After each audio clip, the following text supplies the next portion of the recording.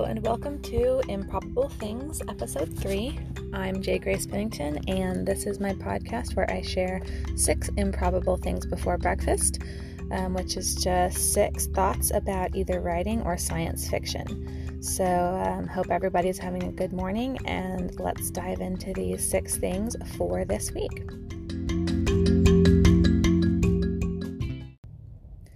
So as I mentioned last week, I have been doing NaNoWriMo, National Novel Writing Month. I checked this morning, and apparently the last time I did it successfully was 2015, so it's been a while. I tried in 2017, didn't even make it halfway through, so I'm not even going to count that. And it may seem a bit ambitious that I'm trying to do this with 3 kids, 3 and under, one of whom is a 5-month-old baby. But it just kind of lined up really well, actually, with where we are with our family, where the baby is kind of starting to establish a routine with her. So it was just happening that I was going to have a little more time to get back into writing, and so I thought, what better way to just delve into it than just going right into 50,000 words in 1 month. So I thought I would update y'all a little bit about how that's going, and I have been able to stay on track, which is really encouraging. I guess we're almost a third of the way through the month now, so that's a pretty good start. I've been able to write, generally I'm writing a little bit more than the word count, so there's been a couple days that I was a little bit less, but it's evened out. I've stayed pretty much, on average, I've just stayed right on track. Today I still have, I think, maybe 300 words left to do, but I should be able to get those in at nap time, hopefully. I was up at around 4:30 this morning feeding the baby and couldn't get back to sleep, so thought I might as well get some writing in as well as some other things I have to get done. So early start, but pretty good start to the day. Hoping to get those 300 or so words in later. And I think it's going pretty well. So that was thought number 1. And for thought number 2, just kind of continuing along the nano novel just path, I feel like it's going well in the sense that I'm getting words on the page and progressing in the story, but as I told a friend last night, basically the only way I am getting through it is just to tell myself over and over and over, basically as I'm writing, it's only a first draft, it's only a first draft, it's only a first draft.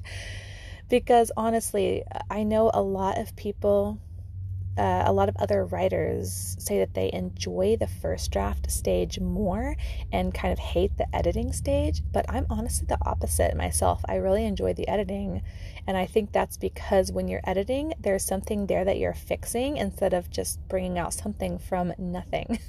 Like, all you have when you're writing a first draft is what's in your mind, and sometimes there's not even anything there. So I just find it so much more work to do the first draft, and I can tend to very easily get bogged down in the editing part of my mind where I'm wanting to make all the words sound pretty, make sure I'm hitting the emotional points really well, just make sure that the plot does not contain holes, all those kinds of things. And that, I think, is why I struggle to finish first drafts, because I get so mired in all of those details instead of just pounding out the bones of the story and then going back and fixing it later, because you're not going to get it perfect the first time anyway. So honestly, you might as well just get it out and then just worry about the making it pretty at a later stage. And I forget who said this, but I love the saying, you can edit anything but a blank page. So basically, to me, keep that in mind, keep putting the words there, and then later I can come back and fix them. And I do feel that this novel is going to need a lot of work, partly because it is literary fiction. It's not some kind of adventure, action, sci-fi, whatever, with really clear delineated plot points for the genre. It's a person's journey in more of a real life setting, and I just think that's a little bit harder to nuance well, and I don't know. I think it's going to need a lot of work, but like I said, it's only a first draft, so we're getting there. So number 3, kind of along those same lines, honestly, I think I mentioned I have been thinking about this novel for about 5 years now. I got a few ideas in my head. Back then, I was driving along and just a couple of scenes and a couple of lines and just a few things popped into my head.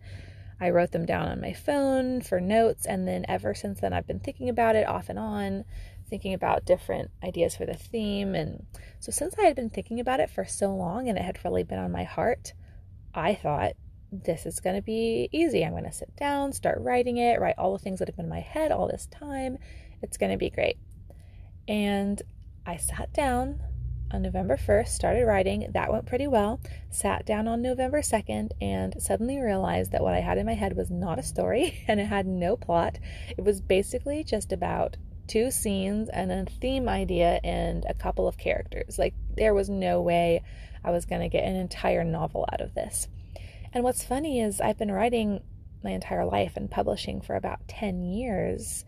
So I've written several novels at this point, and yet this seems to happen every time, where it feels like this very full, exciting idea in my head. And then I sit down and realize this is not a story. This is like 3 things. And so I ended up having to kind of go back and outline more than I thought I would have to. So on November 2nd, I sat down, ended up having to use a lot of my writing time outlining, but it was definitely worthwhile because now I have a roadmap for the book, and for each chapter I was able to add in more characters to fill out different expressions of the theme, and it's been much easier since then, even though it can be a struggle as far as what I'm getting on the page looks like. At least I know where I'm going and kind of what I need to get accomplished each day. So maybe next time I go to write a novel, I'll learn that that's the case, and I'll outline before I try to sit down, because I'll know that what's in my head is not as full as it seems. But with my track record, I probably won't learn, and I'll just have to do this over again. So moving on to number 4. The last 3 years, I have had a goal to read 50 books in the year. So the first year I did that, I barely made it. I was finishing up the last few books on New Year's Eve. But then last year, I ended up reading 61 books. This year, I've read 59 so far, and I'm in the middle of a few, so I'm looking like I may surpass that, which is great. I'm loving getting so much reading in. But one thing I decided to do after last year was just, people would ask me, like, when you're finished with this book, tell me your thoughts about it, and I wouldn't get around to doing that. So I thought, I'm just going to take all 61 of these books and write really tiny reviews for them on my blog, like a paragraph or 2, just my basic general thoughts on the book. And I was going to do 5 per post and just do like a couple of posts a week and, knock them out in a couple months. And that went really great for the first 55 books. I got them in January and February. It was really fun to revisit my reading list from last year.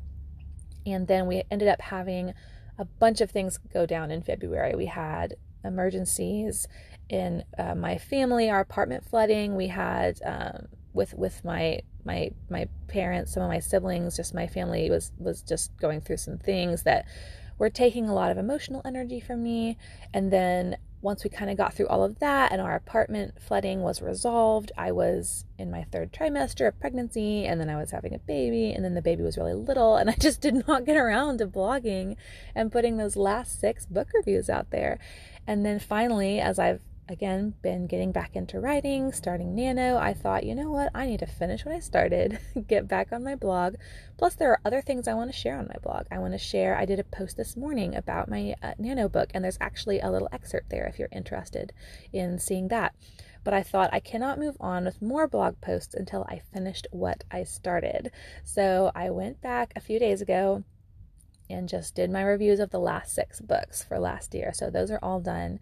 And honestly, I think I'm going to do it again next year. It was really fun to look back over the books to see which ones stuck with me, what my opinions of them were with a little bit more time removed from the reading.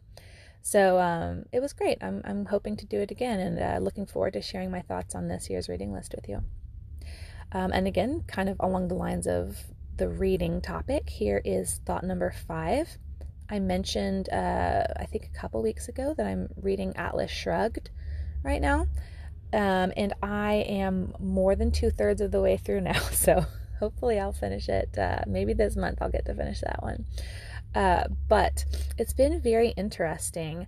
And one thing that I'm finding as I get further and further into the book is it really reminds me of why, or one of the reasons why I love sci-fi so much. So Atlas Shrugged, I think I mentioned that Ayn Rand has a lot of insight into humanity and society and where things can go wrong and what a lot of problems are and where they can go. And that's one part of what I love about sci-fi is you can take problems that exist in our world and you can expound on them and just kind of look and see down the line where they will logically end up, and even maybe do it in kind of an extreme way, but just in a way that gives people some perspective and they can see some ways that what we have now is going to lead to later on. So I love that, and she does a great job with that. But then there's the flip side of it where you can present problems, but then you're also going to be presenting your idea of what a solution is and what your worldview says is the answer to these questions. And for Ayn Rand, she was extremely humanistic. It's very obvious in her writing. Everything is focused on human achievement, and human achievement is really the pinnacle of value, and there's really no greater value to be had in anything else. Everything's about success and how much you can do and how much you can accomplish, and those are all good things. Like those are wonderful, and accomplishment is a God-given drive that we have to do things and to make things, and God created things and we want to create things. Like that's all wonderful and worthy, but that is not the ultimate. Like that is not where our value comes from. And so it's kind of I'm having all these mixed feelings reading it, where I admire so much of her insight and her writing. Like she's a very talented writer, and I find myself going, yes, like as the characters are describing their views on certain things, I'll be going, oh yes, like I feel validated, this is so true. And then they'll turn around the next minute and say something, where I'm just like, oh, but that's false, and that is a huge part of why I got into writing sci-fi, because on the same vein, I love Star Trek, and it's very much like that. Like there's a lot of really good insight and a lot of great ways they parody society and things that are going on in society. Sometimes it's a little obvious, but still it's creative and it makes you think. But their solutions are always so humanistic. It's always about mankind and mankind's search for significance through achievement and through exploration and all that. Again, none of that is bad, but there's something more. There's more to life than that. And for me as a Christian, it just made me hungry for stories that have that same amazing creativity and insight and power, but that point to the truth and point to something beyond humanity. So I'm having all these thoughts reading Atlas Shrugged, but I really love it. I love that it makes me think, and I love that it really stirs me up to want to write more of my sci-fi and to hopefully point to something that gives people more hope, and just really reminding me why I fell in love with this genre in the first place. So there's my little soapbox about that. And then for thought number 6 today, kind of a change of subject a little bit. So I've been watching the TV show Castle, and I have wanted to watch this show for so long because I'm a writer and it's about a writer, so I love that, and I love mystery shows. I've watched them for just years. That's one of my very favorite genres. I love Monk, Psych, I love Columbo, even Murder, She Wrote, the cheesy ones. I love all of those. Sherlock, I love mysteries. And so I've been wanting to watch Castle. I also love Nathan Fillion as an actor. But it's never been streaming anywhere, and I've never been able to find the DVDs inexpensively enough to really justify it. So they just put Castle on Hulu a few weeks ago, and I was so excited when I saw that, and I've been, I would say binging it, but I don't really have that much time to binge TV, so I'll watch maybe an episode a day. But I've been really enjoying watching it. All that to say, it's an enjoyable show. I love the mysteries, although I can usually predict who the murderer is and what's going on just because I've seen so many of these shows. But that honestly just makes it more fun for me because it makes me feel smart. But there's one thing that bugs me about the show, and I'm only, like 2 or 3 seasons in, so I don't know how this ends up yet, although I have an inkling. But what drives me crazy in these shows is the will they, won't they trope. And it is so prevalent on television, and it absolutely drives me crazy. I mean, it's good to have some of that, I think. If there's, obviously, you have an attractive male character and an attractive female character, and there's all this chemistry between them, and, the audience wants them to get together, and it's good to have some obstacles. Like, obviously, you don't want it to be too easy. I mean, this is fiction. You want it to be interesting, and you need to overcome some things. That's fine, but it's just how it tends to drag on and on and on in television. And most of my favorite shows do this. I mean, you have this in Friends, you have this in Chuck, you have this just all over TV. Even in The Office, although it wasn't as bad in The Office, but all that to say, it just makes me kind of sad, honestly. It's super irritating because at a certain point you're done with the conflicts and the will they, won't they wondering, and you just you're going to get together, just get on with it.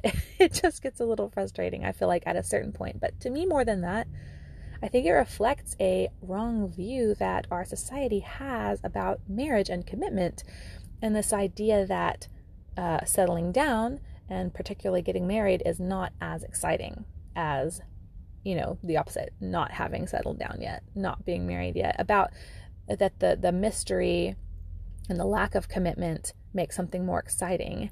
And honestly, that just could not be further from the truth. I mean, it's obviously a different kind of drama and excitement that comes with being committed to someone, being married, settling down, but it's still plenty of excitement. There's plenty of, like I said, drama to be milked and had from those situations. And I just think society is afraid of that in TV shows for the same reason they are afraid of it in reality. People tend to be very nervous about commitment, and they feel like, I think especially younger people, maybe, that it's not going to be as fun or as exciting. And I can absolutely say, as someone who is married, and obviously before that was not married, it is way more fun and just plenty of excitement and mystery and intrigue being married. And so I admire when shows, I'm hoping eventually on Castle they'll get there. No spoilers, please. But it makes me appreciate the shows that do this well.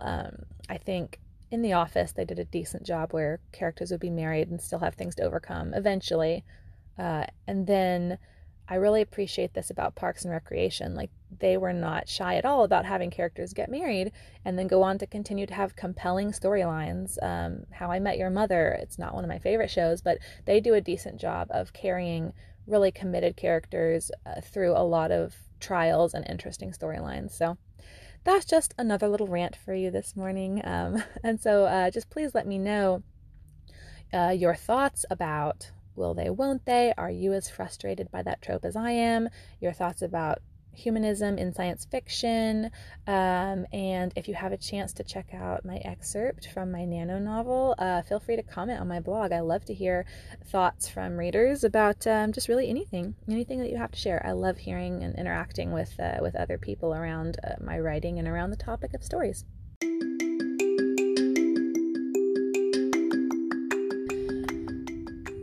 So thank you for listening. I hope everyone out there has a great Tuesday and a great rest of your week. And I'm looking forward to continuing writing, hoping to stay on track. And I just wish everyone a great day and stay improbable. Bye.